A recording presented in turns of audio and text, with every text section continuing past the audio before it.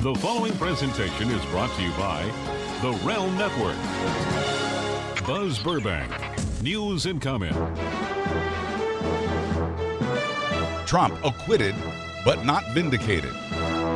Welcome to my weekly report for Thursday, February 6, 2020. Thank you for listening to this independent news, which appreciates your support through the donate button at buzzburbank.com. What a difference a week makes. On Sunday through Thursday of last week, because of new revelations in a forthcoming book by former National Security Advisor John Bolton, Senate Republicans did not have enough votes to block his testimony or the testimony of others from the impeachment trial of Donald John Trump. But by Thursday, Mitch McConnell had whipped his senators back into line, making this the first impeachment trial in American history without witnesses against the will of 75% of the American people. Even with a growing number of Republican senators saying they believed the president had twisted his authority, blocking witnesses was a way to get past the trial quickly and without the risk of witnesses leaving no choice but to remove Trump from office. Even after Trump's refusal of all subpoenas, Republicans in the Senate complained about a lack of evidence, accusing Democrats of a half-baked impeachment, even as the Senate was also blocking the evidence in plain sight right outside its doors.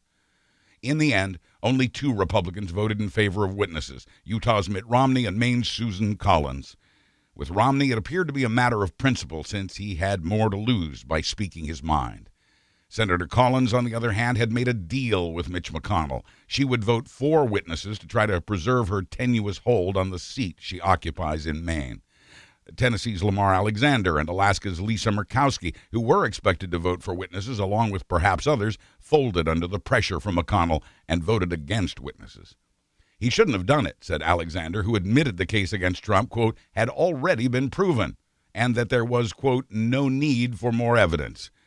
Murkowski called the president's behavior shameful and wrong, but said she would not vote to convict. What a difference a week makes.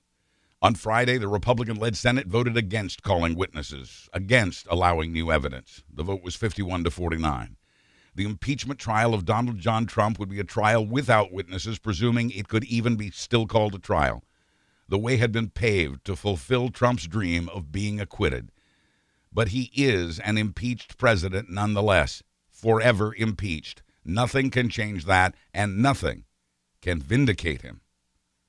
Republicans had drifted from their claim that Trump had done nothing wrong to it was inappropriate, but not to the level of impeachment, especially in an election year when the people could decide instead in an election ripe for rigging. And so what if it did? Florida's Marco Rubio took it a step further, saying, just because actions met a standard of impeachment does not mean it's in the best interest of the country to remove a president. The Senate had abdicated its responsibility to conduct a fair trial and had given Trump at least 8 more months to abuse his powers, to demand more quid pro quo, and to cover it all up, without oversight from Congress that the Constitution demands. The Trumpublican Senate had set a dangerous precedent for the balance of power between our co-equal branches of government, as the Constitution requires.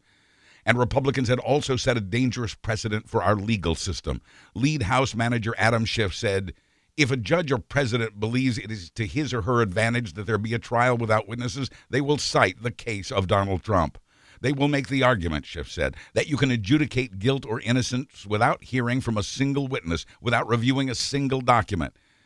Schiff called that a very dangerous and long-lasting precedent we all have to live with. Democrats called it an illegitimate acquittal. Senate Minority Leader Chuck Schumer calls it meaningless and adds, Americans will know this trial was not a real trial. Even Trump's former chief of staff, John Kelly, called it half a trial.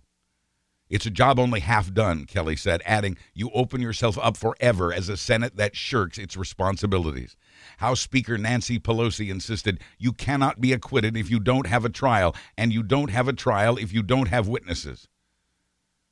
History has now recorded 15 impeachment trials in the Senate, including 2 presidents. All of those trials had witnesses, except this one.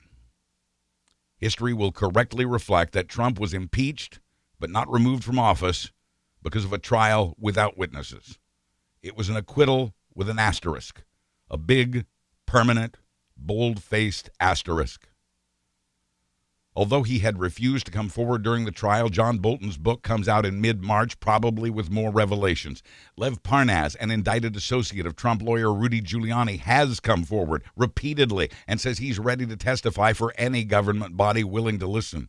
And the revelation of 24 administration emails about Ukraine that were being kept hidden by the administration. House Democrats have promised to keep investigating the Ukraine scandal and to continue to try to carry out their constitutionally mandated oversight of the executive branch. House Judiciary Committee Chairman Jerry Nadler says the House will now subpoena Bolton and that there could be more revelations under oath there.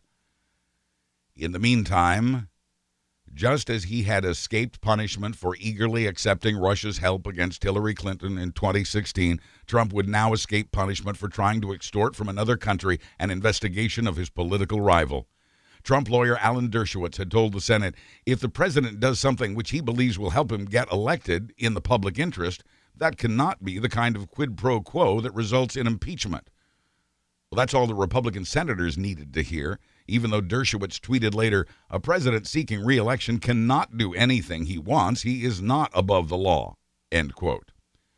Dershowitz had in that tweet finally spoken the truth, but that was not what he left on the historical records of this United States Senate. And that Senate is no longer a check on the president as the founders intended. It is now an extension of presidential power. Quoting historian John Meacham, it is not hyperbolic to say that the Republican Party treats Trump more like a king than a president. That, said Meacham, is a massive historical story. A former Republican congressman who now teaches at Princeton told the New York Times he's just been given a green light. He will claim not just acquittal, but vindication. And he can do those things, and they can't impeach him again. I think this is going to empower him to be much bolder, says Congressman turned Professor Mickey Edwards. Former Trump advisor Anthony Scaramucci adds, he's going to ratchet it up to another level now. He's going to be Trump to the third power. Falsely claiming exoneration nearly a year remains for a totally unleashed president who still believes, quote, the Constitution allows me to do whatever I want, end quote. What could possibly go wrong? The impeachment and trial of Donald Trump had accomplished two things, two small things. It did prompt some Republican senators to admit that what Trump had done with Ukraine was on some level wrong. And it did move public opinion against Trump, even if only by a little. By a little, I mean 2.1%. The website 538, which analyzes multiple reliable surveys, shows support for impeachment grew by 2.1% between the day Trump was impeached by the House to now. Opposition to impeachment only ticked down by 0.1%. The averages had grown to 49.5% for impeachment to 46.4% against. But given the margin for error, the numbers reveal public opinion hadn't really changed much at all between the impeachment and the end of the trial. And as the New York Times points out, that 49 to 46 is remarkably close to the 48 to 46 in the polls against Donald Trump just before the 2016 election. In other words, nothing's really changed in the past 3 years, 3 months, including the reality that Trump has never touched the 50% approval mark for even one day of his presidency. No president with numbers this low has ever been reelected. A new Politico poll shows that 50% of voters wanted him removed from office, 52% say he abused his powers, and 53% say he obstructed Congress, while only 37% say he didn't. The public had found Trump guilty, even if the Republican Senate had not. But the 2020 election is far from assured for Democrats. A new Gallup poll shows Trump's approval rating up at 49% now, the highest it's ever been, and up 6 points since the start of this year. Among Republicans, his approval rating has risen to 94%. Although independent voters approve of Trump at a rate of only 42%, even that's up 5 points since January. Among us all, he has a 63% approval rating on the economy. That's up 6 points since November. And that was before what happened this week in Iowa, which we will get to. In spite of the part of the Constitution that says senators are, quote, to be in attendance at all times during an impeachment trial, 20 of them were outside the Senate chambers as House impeachment manager Zoe Lofgren pleaded with them not to give up, adding, this is too important. 15 lawmakers were not in their seats when Sylvia Garcia of Texas declared, quote, "The American people deserve to hear the truth." A dozen senators were elsewhere when impeachment manager Val Demings of Florida reminded them this would be the only time in history in which an impeachment trial included no witnesses. Save two, every Republican senator had voted against witnesses despite the oath they had sworn to do fair and impartial justice. 51 members of the United States Senate had decided that although Trump tried to cheat in the 2020 election, we should let the 2020 election decide his punishment or lack thereof. But Adam Schiff had a warning for senators as he argued for witnesses. The facts will come out, he warned. They will continue to come out. Still to come, outside the trial, possible House testimony by John Bolton by way of subpoena after the bombshell from his book that claims Trump directly instructed Bolton to help him hold up money for Ukraine to get investigations into the Democrats. Bolton writes that acting Chief of Staff Mick Mulvaney and Rudy Giuliani were present, getting that same order. Also getting those instructions was White House counsel Pat Cipollone, who, despite the conflict of interest, would stand before the Senate as a personal lawyer to Donald Trump. But Trump told his then National Security Advisor John Bolton to call Ukrainian President Volodymyr Zelensky to get him to meet with Rudy. Bolton had also written that he observed Trump and Mulvaney discussing Ukraine on the phone with Rudy Giuliani. The Senate knew these things, but refused to call Bolton to testify, while the House would very much like to get its hands on him. Bolton had offered to testify for the Senate, but got no takers. The White House is continuing to block Bolton's book, saying it reveals top secrets, even though no Bolton book has ever revealed anything classified, and he has written 6 others. Giuliani associate Lev Parnas, meanwhile, had volunteered to testify for the Senate. To turn up the pressure for that, Parnas alleged that more than a half dozen key Republicans were part of the Ukraine squeeze, including Mike Pence, Rick Perry, Mike Pompeo, Bill Barr, Rudy Giuliani, Lindsey Graham, and Devin Nunes. That's the Vice President, the Attorney General, the Secretary of State, the Energy Secretary, a key Republican senator, a key Republican congressman, and Trump's personal attorney, along with others. It was a week ago today, before the vote to reject witnesses, that a new recording appeared, one made by Lev and his partner Igor at a Mar-a-Lago event over a year ago. It was then and there that Parnas told Trump the U.S. ambassador to Ukraine was working against Trump, prompting Trump to demand she be fired. These are the Lev and Igor that Trump claimed he did not know. But what we heard from Rudy's employee, Lev Parnas, was all Trump needed to hear to fire Marie Yovanovitch. In a new media interview, Parnas said, when Trump would see us, he would call us my boys. Me and Igor together? It's not something you'd forget. Especially since Parnas had donated $50,000 to a joint fundraiser for the Trump campaign and the Republican Party. The senators were aware of all of this before voting to decide not to have witnesses. On Saturday, the day after the Senate voted to exclude both witnesses and new evidence, the White House admitted having 24 emails about the president's thinking on holding military aid from Ukraine. The revelation came in a midnight court filing by Bill Barr's Justice Department, explaining why it shouldn't have to redact copies of over 100 emails between the Pentagon and the White House Budget Office. The administration claimed that 24 of those 111 emails are protected by presidential privilege. One of them has the subject line, POTUS follow-up. That email is dated one day before Trump's infamous call to Zelensky. All of this was public knowledge as the Senate voted not to allow new evidence or witnesses in the impeachment trial of Donald John Trump. Monday brought closing arguments from Trump's lawyers and the House impeachment managers. White House counsel Pat Cipollone, acting as a personal lawyer for Trump, urged senators to reject the article, saying the president has done nothing wrong and these types of impeachments must end. Lead impeachment manager Adam Schiff said the Founding Fathers gave us a tool to remedy evil in government, impeachment.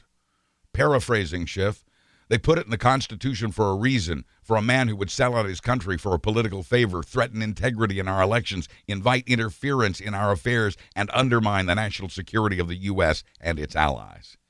Directly quoting Schiff, they gave you a remedy, and they meant for you to use it. They gave you an oath, and they meant for you to observe it. We have proven Donald Trump guilty. Now, do impartial justice and convict him. Schiff turned up the heat, continuing, "He has betrayed our national security, and he will do so again. He has compromised our elections, and he will do so again. He is who he is. Truth matters little to him. What's right matters even less, and decency matters not at all." Democrats fidgeted in their seats during the Republican close, especially Bernie Sanders, who, on the whole, would have rather been in Iowa for the caucuses. And with Chief Justice Roberts' failure to enforce the rules of the impeachment trial, Republicans walked out on Adam Schiff's closing argument. As is their practice, they simply refused to listen. On Tuesday and Wednesday, after mostly sitting mostly silently throughout the impeachment trial, the senators got a chance to speak themselves, each explaining why they would vote for or against convicting and removing this president. Sandwiched in between those 2 days was what may have been Trump's final State of the Union speech. House Speaker Nancy Pelosi, who'd invited Trump to speak, stood at the end of his address. She held her copy of the speech as though she were about to rip it in half when the camera cut away. She held her position, and when the camera's red light went on again, once she was certain everyone would see it, she ripped the speech in half. She actually had her copy of Trump's speech divided into 4 easily rippable stacks on her desk. She ripped each one of them in half, one right after the other. Pelosi had been ripped on social media ever since that moment, mostly, but not exclusively, by Republicans. Others argued it was the proper rebuke for a speech packed with what traditional media calls false and misleading statements, and the unprecedented awarding of the Medal of Freedom to right-wing radio talker Rush Limbaugh. Also unprecedented, that presidential honor was awarded not by the president, but by his wife, Melania. The Medal of Freedom is the nation's highest honor, normally reserved for the likes of Rosa Parks and Mother Teresa. Tuesday night, it went to a man who has spread the use of the term feminazis to describe feminists, and who's also attacked Native Americans, African Americans, and Hispanic Americans, the disabled, and immigrants. Although Harry Truman was the first president to award them a civilian honor during World War II, it was John F. Kennedy who made the executive order that established the parameters for the Medal of Freedom. That order says the medal is to be awarded by the president. It doesn't mention first ladies or anyone else. And by JFK's order, the Freedom Medal is an award for, quote, an especially meritorious contribution to the security or national interest of the United States, world peace, cultural, or other significant public or private endeavors, end quote. Awarding Limbaugh the nation's highest honor didn't rip pieces of paper. But in that moment, having Trump's wife give that medal to Limbaugh, Trump underscored the rip that divides Americans. The president of all the people was abusing his power again to further divide the country by trolling liberals. It was an own the libs moment, but the damage it did is much greater than just that. In the midst of his trial for high crimes and misdemeanors, the president did not mention his impeachment. In the State of the Union speech, he mostly touted the economy, and he produced a string of blatant lies, a record number of them. For starters, his false claim that he had reversed the, quote, failed policies of the previous administration, meaning Obama. There are fact checkers to confirm all this, and here is some of what they found. Trump promised to protect health care for people with pre-existing conditions, even as his administration is in court trying to kill the Affordable Care Act that provides for that coverage. He claimed, quote, the U.S. economy is growing almost twice as fast today as when I took office, and we are considered far and away the hottest economy anywhere in the world. False. The truth, economic growth in Latvia and Poland was nearly double what it was in the U.S. by the latest reports. Even the shaky Greek economy saw more growth. My administration has cut more regulations in a short period of time than any other administration during its entire tenure. False. The truth, there were bigger cuts in the Reagan and Carter administrations. Reagan wiped out a host of regulations on transportation and mass communication industries, to name 2 sweeping cutbacks. Also false, we have created 5.3 million new jobs and added 600,000 new manufacturing jobs, something which almost everyone said was impossible to do. The facts? There is no record of anyone calling it impossible, and The economy has added 4.9 million new jobs, not 5.3, and 454,000 new manufacturing jobs were added, not 600,000. The current pace is actually slower than the rate of new jobs in the 1990s. Growth is slower now than it was in the late 90s and much slower than it was in the 50s and 60s. Although by some measures the economy is good, it is not, as Trump stated, the best it's ever been. In addition to several exaggerated or misleading claims about immigration in the State of the Union speech, Trump said, "The border city of El Paso, Texas, used to have extremely high rates of violent crime, one of the highest in the entire country, and considered one of our nation's most dangerous cities. Now, immediately upon its building with a powerful barrier in place, El Paso is one of the safest cities in our country." This is completely false. El Paso was never listed among the country's most dangerous cities, and although crime has been falling in El Paso, the same can be said for cities around the country without a border wall. And El Paso's border fence went up during the Obama administration. And even before that fence went up, El Paso had the second lowest violent crime rate among 20 other cities of that size. More lies. On the subject of abortion, Trump said, "We had the case of a governor of Virginia where he stated he would execute a baby after birth." This is false. Virginia's governor is a pediatric neurologist who once discussed end-of-life care for a child that was destined to die after birth. To say he suggested killing the infant is a lie designed to inflame the emotions among Trump's voter base. And it works.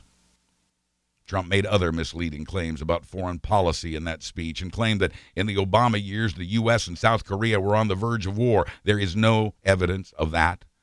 It was Trump, in fact, who called Kim Jong-un Little Rocket Man and threatened North Korea with fire and fury. The president was greeted in the House chambers where he had been impeached, greeted with thunderous applause from Republicans and chants of 4 more years. If that sounds more like a campaign rally than a State of the Union speech, it's because it was. It accused Democrats of being radicals and socialists of the worst kind. Otherwise, it sounded as though Trump was running against Obama in 2020, not any of the current Democratic candidates.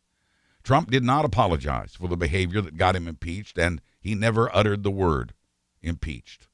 And he did not try to unite the country. He fired up his voter base instead, a base that never grows. The evening was punctuated by groans and boos from Democrats. Some chanted H.R. 3 to remind Trump that a bill to lower prescription prices was already languishing on Mitch McConnell's desk. There was a brief disruption caused by a father of one of the Parkland, Florida students who was killed in the gun massacre at Marjorie Stoneman Douglas High School. Fred Guttenberg was escorted out in handcuffs, detained for 2 hours by police he describes as cordial, and then released after Nancy Pelosi's office intervened. He got a good talking to from Pelosi, who had invited him in the first place, and he later apologized publicly. Some Democrats never even posted for the speech. Others walked out. Most just shook their heads in disagreement, disbelief, and dismay. More than once, behind Trump's back, Pelosi mouthed the words, "Not true, it's not true," as the former reality TV host conducted his theatrics. The evening was punctuated also with game show-like surprises, a scholarship to a private school for an African-American 4-year-old, a promotion to brigadier general for a 100-year-old veteran of the Tuskegee Airmen, a reuniting of an American soldier with his wife and kids, and a Medal of Honor for a man greatly responsible for a nation ripped in half. The first Democratic response to Trump's lie-filled reality show campaign rally, in which the Medal of Freedom was cheapened, Nancy Pelosi tore up the speech. Early in his speech, Senator and former Republican presidential candidate Mitt Romney, once the head of the Republican Party, took a long 12-second pause and gulped and fought back tears as he announced that he would vote to convict Trump on abuse of power and for his removal from office. There were gasps in the gallery from his Republican colleagues or former colleagues. Romney called what the president has done with Ukraine, quote, an appalling and egregious assault on the Constitution. At the risk of ending his political career, Romney cited the oath he had taken, quote, before God to apply impartial justice, as he emphasized his religious faith. It was an historic moment. It was a John McCain moment.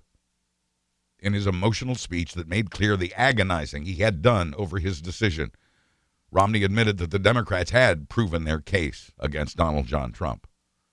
It wasn't a complete surprise, what Romney did, but it made shockwaves nevertheless. At least 2 Democratic senators teared up over Romney's inspiring speech. One of them got so emotional he had to leave the chamber.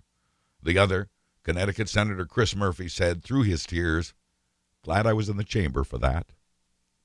But to Don Jr. and other Trumpublicans, Mitt Romney's head would soon be on a pike.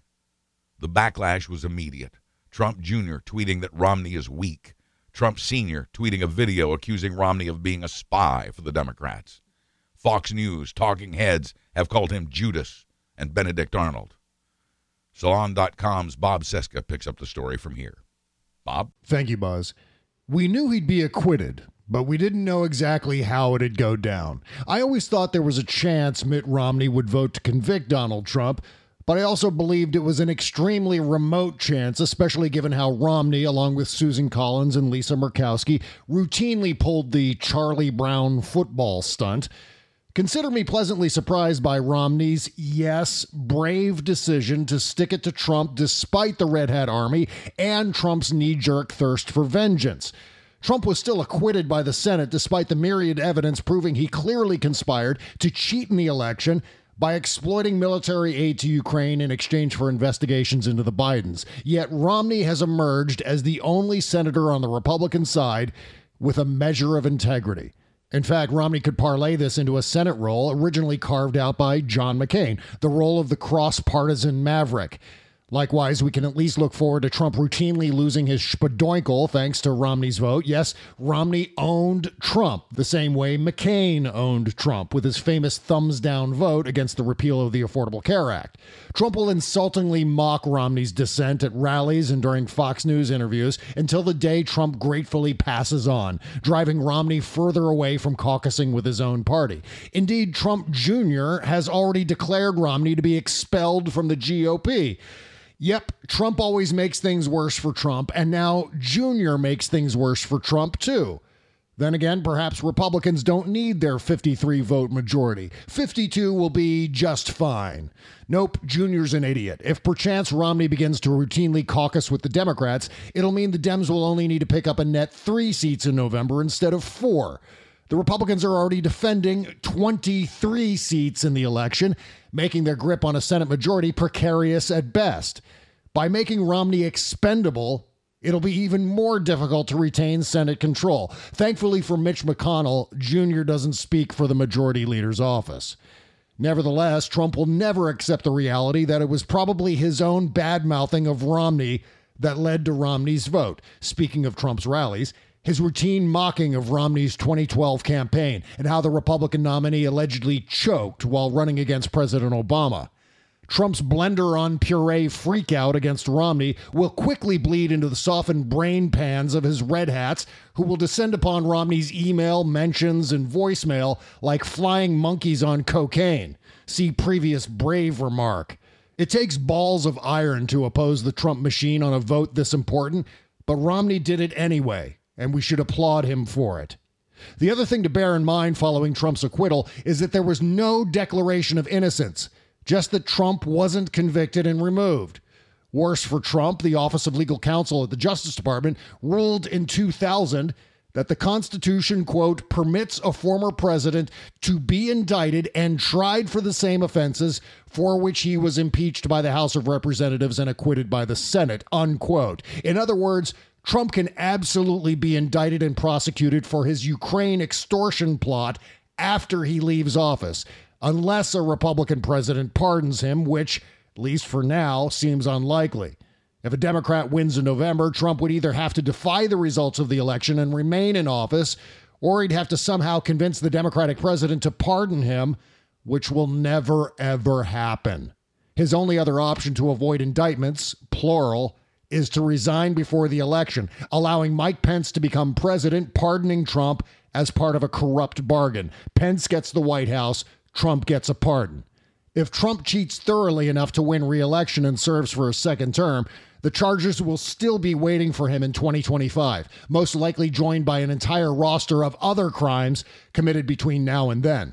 Oh, and don't forget, there's an IRS whistleblower out there who says Trump ordered the agency to stop automatically auditing his tax returns while president. Yet another crime. And wait, there's still more. The Supreme Court is expected to rule on Trump's tax returns this coming June. Bottom line, unless the next Democratic president orders his or her attorney general to drop all investigations while preemptively refusing to pursue additional charges, Trump will be indicted. I'm not a betting man, but I'd put actual cash money on this possibility. Adding to my covfefe half-full outlook, Adam Schiff, Jerry Nadler, and Nancy Pelosi have already accomplished much of the investigatory work, and I'm sure they'd be happy to turn over their documents and other materials from the impeachment process. Think of this as a matter of when, not if. So yes, now that he's been acquitted, Trump will try to cheat again. He'll also continue his Ukraine gambit, especially knowing that the Russian GRU has successfully hacked Burisma. This isn't over yet. Rest assured, he will not go quietly. I'm Bob Cesca for Buzz Burbank News and Comment. Thank you, Bob. Get more of Mr. Cesca at salon.com, on his Patreon page, and Tuesdays and Thursdays on the Bob Cesca Show at bobcesca.com. He'll have a fresh show this afternoon. I join Bob on his Tuesday shows. Earlier, before Mitt Romney's announcement, Democratic Senator Doug Jones of Alabama thought to be a no on conviction since he, too, would be risking his political career in the heart of Trump country. Jones also made headlines. With his announcement, he would also vote to convict and remove Trump from office. Quoting Jones, "I did what I thought was the right thing to do." The first attack came from his challenger, Jeff Sessions. Yes, that Jeff Sessions. He wrote, "Doug Jones is a foot soldier for Chuck Schumer and the radical left. He is in the Senate to represent Washington Democrats, not the people of Alabama." Don Jr. weighed in on this announcement, too, calling Jones former Senator Doug Jones. And at 4 o'clock in the afternoon, Washington, D.C. time, the United States Senate began to take that crucial vote on whether to convict the president and remove him from office. As expected, the yes votes failed to get the two-thirds majority needed to convict. Except for Mitt Romney's vote of guilty on Article 1, abuse of power, the votes went along party lines, 52 to 48. The Article 2 vote was as partisan as it gets, 53 to 47 on obstruction of Congress. The first impeachment trial in history without witnesses ended.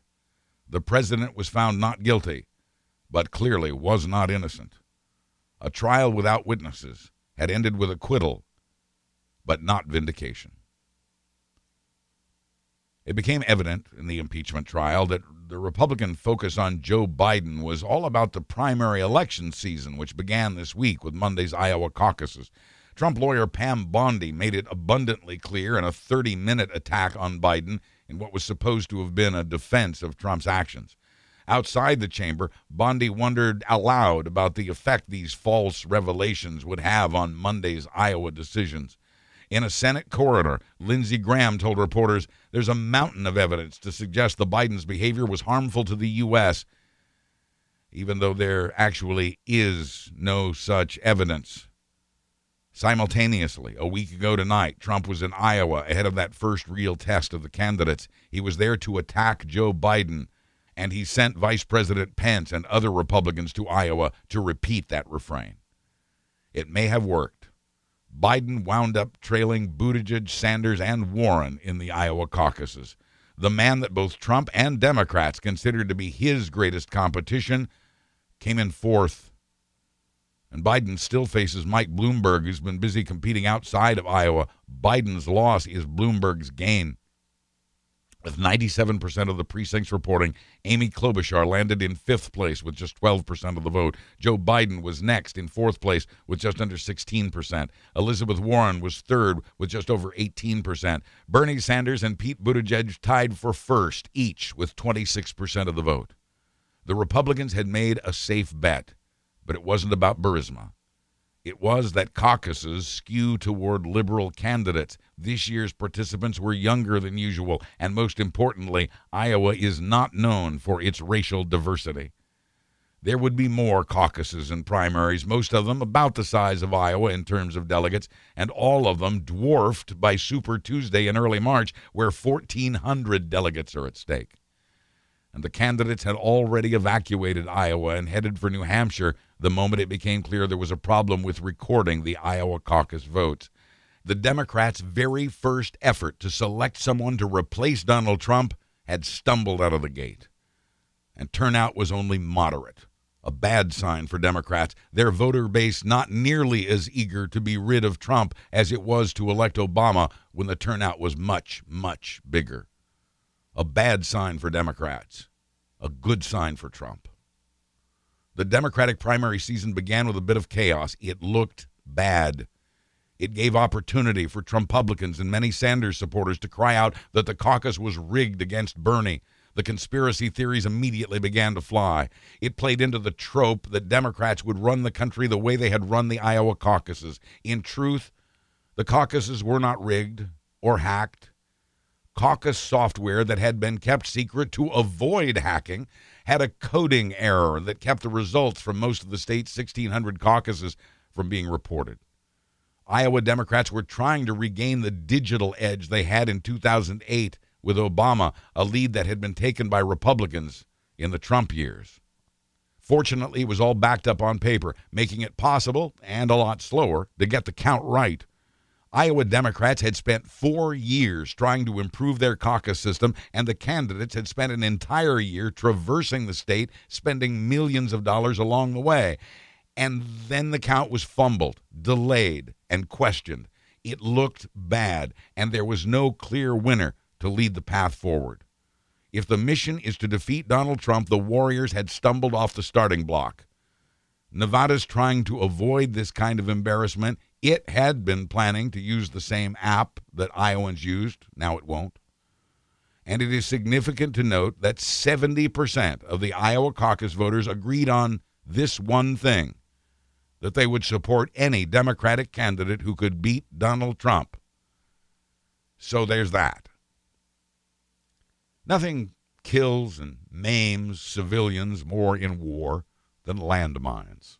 Between 15 and 20,000 people die this way every year.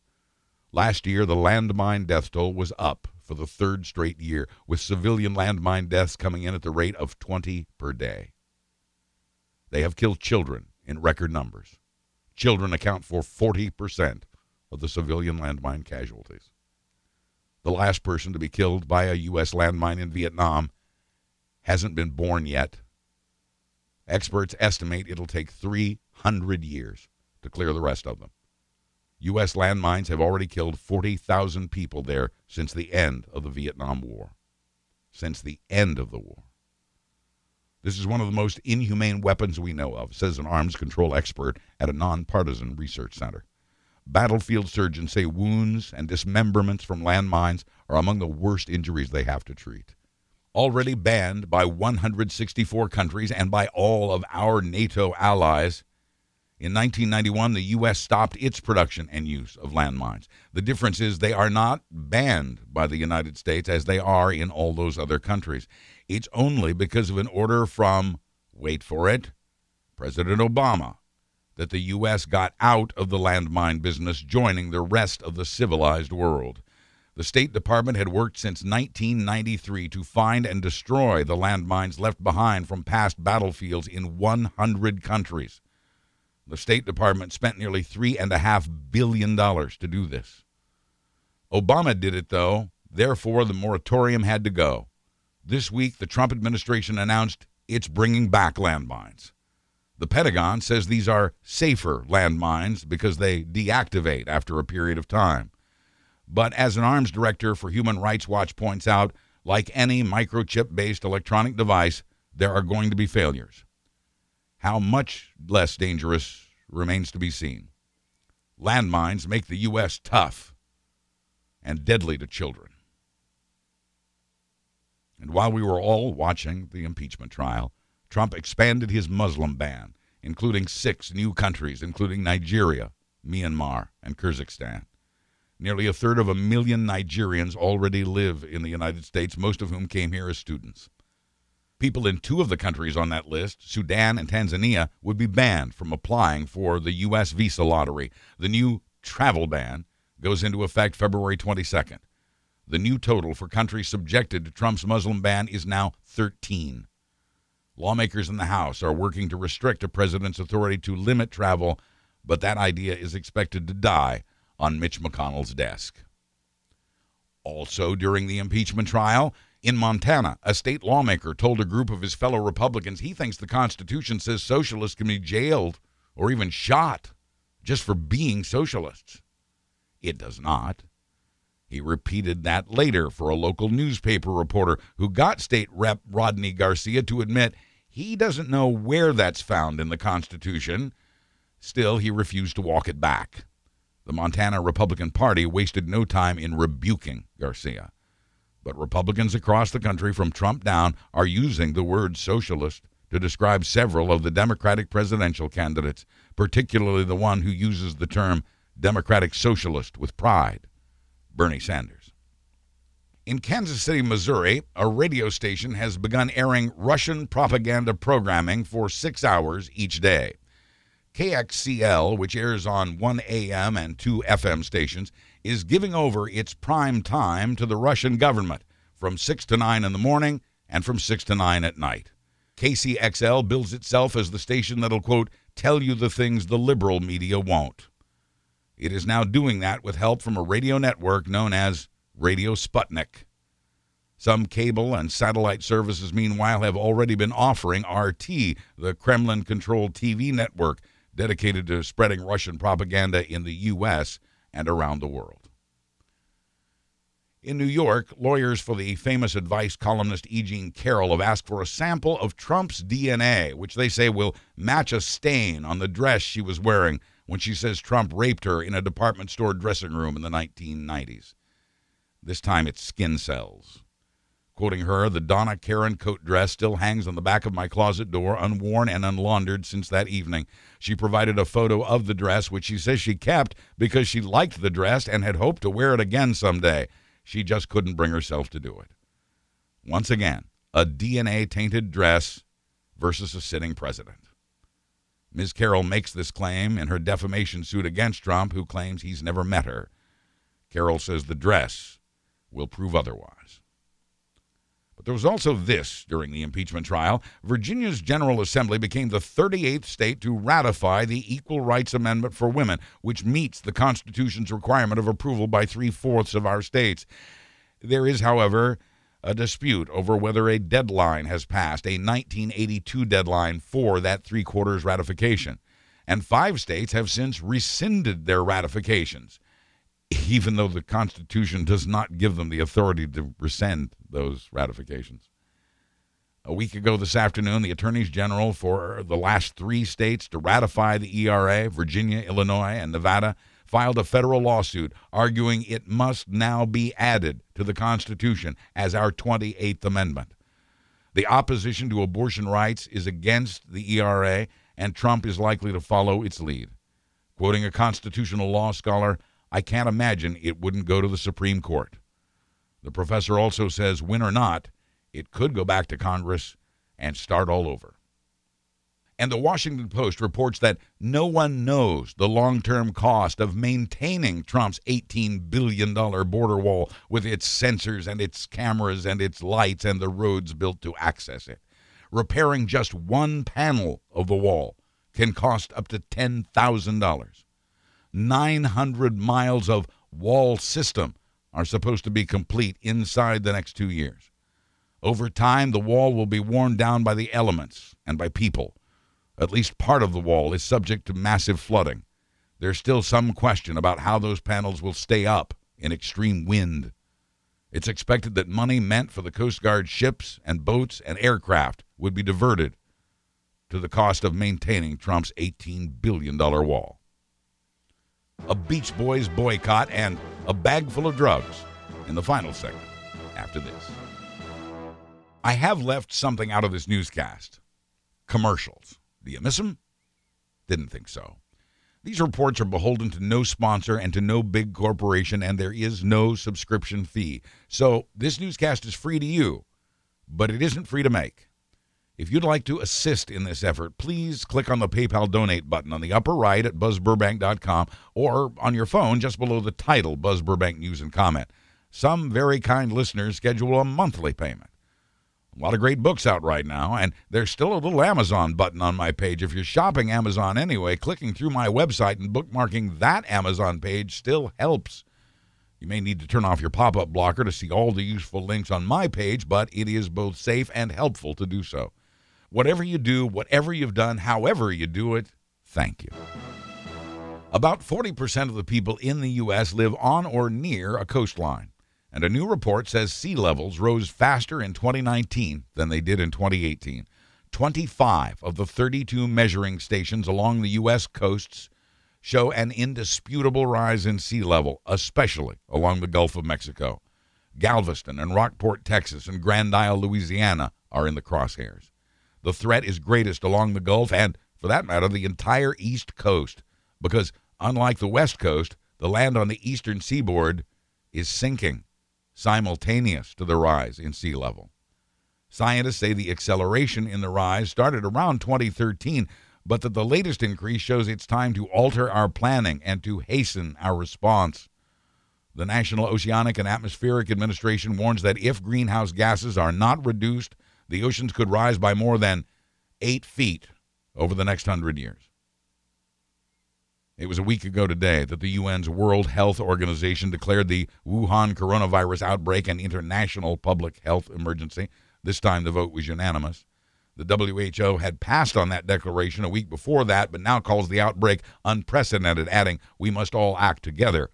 Now, the purpose for declaring an emergency is to energize research into treatments and vaccines. And the next day, last Friday, the U.S. government followed suit, also declaring a public health emergency for the same reasons. The Chinese have shared the DNA of the coronavirus to help scientists around the world study it. On Sunday, U.S. officials began to quarantine for 2 weeks Americans who've returned from China's Hubei province in the 2 weeks prior. Nearly 200 Americans are now being kept in isolation.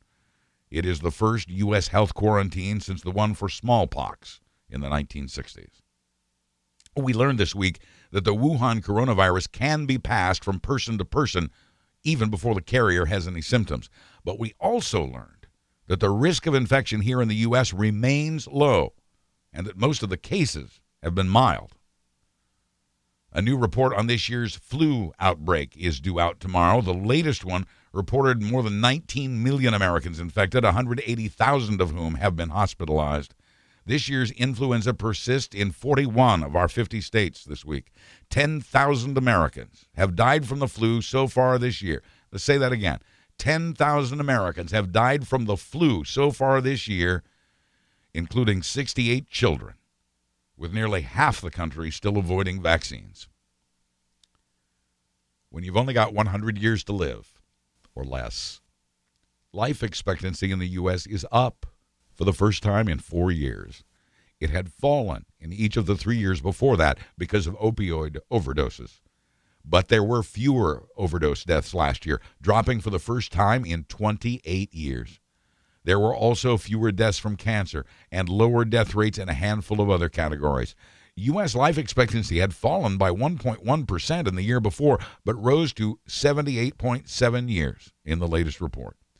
That means a baby born today can expect to live that long, more or less. The all-time high in the U.S. for life expectancy was in 2014, when the rate was 78.9 years. The Food and Drug Administration this week approved a drug to help protect people with peanut allergies from accidental exposure. The drug is made from peanuts, designed for children between the ages of 4 and 17 to help them build an immunity to the allergy. New research from the NYU School of Medicine finds that a one-time single dose of psilocybin can result in tremendously reducing emotional stress in up to 80% of terminal cancer patients. Psilocybin is the active ingredient in psychedelic or magic mushrooms. The study found that the effect of a single dose is good for nearly 5 years. The aforementioned Rush Limbaugh turned 69 years old on January 12th and experienced shortness of breath. He saw a doctor about it. It's advanced lung cancer. Limbaugh had accused actor Michael J. Fox of faking his Parkinson's symptoms after Fox appeared in an ad endorsing a Democratic candidate who supports stem cell research. The former top 40 DJ, who may have saved AM radio by turning it into a talk medium, is carried on 600 stations around the country and beyond, including overseas on Armed Forces Radio, by popular demand. Limbaugh was sidelined in 2001 with a temporary hearing loss that many believe was caused by his abuse of prescription drugs. He was arrested 5 years later for manipulating doctors' prescriptions to get his hands on more oxycodone. The charges were dropped when he agreed to go to rehab. Still weighing his cancer treatment options, Limbaugh has not begun treatment yet. He said he had hoped to return to the airwaves today, complete with the aforementioned Medal of Honor. Renowned author Mary Higgins Clark has died at the age of 92. Clark wrote 38 suspense novels, 4 collections of short stories, and 2 children's books. She also co-wrote numerous others, including several with daughter Carol Higgins Clark. Most of her novels became made-for-TV movies, but there are more than 100 million copies of her books in print just here in the U.S. The most notable passing of the week is that of legendary actor Kirk Douglas, who lived to be 103 years old. The star of Spartacus, Paths of Glory, and Lust for Life died yesterday at his home in Beverly Hills, according to the announcement by his son, actor Michael Douglas. As he approached the age of 100, and even after a debilitating stroke, Douglas stood on stage at the Academy Awards, and although no one expected him to speak, he spoke, and for longer than anyone expected, flirting with actress Anne Hathaway along the way. The dimpled-chin Douglas was nominated for 3 Academy Awards in just his first 11 years of acting after being blacklisted in the McCarthy era. Later, he served as a goodwill ambassador for the U.S. State Department and was awarded the Presidential Medal of Freedom in 1981 when it still meant something. Douglas once told an interviewer, "I've always been attracted to characters who are part scoundrel. I don't find virtue photogenic." He generally rejected the use of stuntmen for his roles, preferring to do the rough and tumble himself, and he says playing Vincent van Gogh at the same age as Van Gogh when the artist committed suicide got into his head. But Kirk Douglas went on to live 103 years, and yet it still seems he's gone too soon. For those of us who never got to see the stage production of the Broadway musical Hamilton, that's about to change. Disney says it's releasing a performance of the play that was filmed at the Richard Rodgers Theater with the entire original Broadway cast, including Lin-Manuel Miranda. But we still have a wait ahead of us. The movie hits theaters on October 15th. Bad Boys for Life is again the top movie in theaters this week for the 3rd week running. The Will Smith, Martin Lawrence action comedy has earned nearly $150 million in the U.S. and Canada over the past 5 weeks. Oscar favorite 1917 is in 2nd place. There are a lot more movies out there, of course, and you'll find previews, theater, showtimes, and tickets by clicking through my Fandango link at buzzburbank.com. There's a boycott underway targeting the 1960s pop group The Beach Boys, and the Beach Boys boycott is being promoted by one of the group's founders, Brian Wilson. These days, Brian tours with bandmate Al Jardine, while Mike Love and others perform as the Beach Boys. And that band has agreed to play a concert for the Safari Club International Convention underway today and through the weekend in Reno. The keynote speaker is Donald Trump Jr., and an Alaskan deer hunting trip with him is the top prize in this year's auction. Other prizes include a 14-day elephant shoot in Namibia, a hunting trip to Zimbabwe to kill giraffe, buffalo, and wildebeest, and a 10-day crocodile hunt in South Africa. Guns are sold at the convention where the Mike Love Beach Boys will play. It's a place where hunters can also learn how to build a trophy room for the heads of the carcasses they collect. The Trump administration has loosened restrictions on what trophies can be brought back to the U.S. Hunters are bringing back more elephants and lions. Quoting Brian Wilson's tweet, "There's nothing we can do to stop the show, so please join us in signing the petition." The Change.org boycott asks fans to, quote, "stop buying or downloading all Beach Boys music, going to Beach Boys concerts, and purchasing any Beach Boys merchandise unless and until the Mike Love Band pulls out of that concert this weekend." Ponzi schemer Bernie Madoff wants early release from prison. His lawyers say the man who cheated investors out of billions of dollars, wiping out people's life savings, has only 18 months to live, and they're asking a judge to release him now so he can die outside of prison. At 81, Madoff is reportedly in the final stages of kidney disease and is too old for a transplant. He's served 11 years of his 150-year sentence, and the U.S. Bureau of Prisons has a compassionate release program that also spares taxpayers from the cost of treating the terminally ill. But quoting one of Madoff's victims, "I never got a break. Why should he? He's terminally ill. I'm terminally broke." As brick and mortar struggles to survive, it also morphs into something else. Macy's is closing 20% of its stores, 125 of them, and laying off 2,000 workers after a disheartening holiday season. Most of the stores closing have been anchor stores in the few surviving shopping malls. Macy's will also close its offices in San Francisco and Lorain, Ohio, and Tempe, Arizona, as well as its headquarters in Cincinnati. The new headquarters will be New York, and Macy's will now open new and smaller stores, Macy's Market, featuring both clothing and food. This week's Highway Spill of the Week did occur on a highway, even if it wasn't exactly a spill. Anyway, the cargo this time was unique enough to make the cut. Pennsylvania State Police were on a traffic stop in Erie this week when they heard squeaking. It was coming from some bushes nearby. They investigated.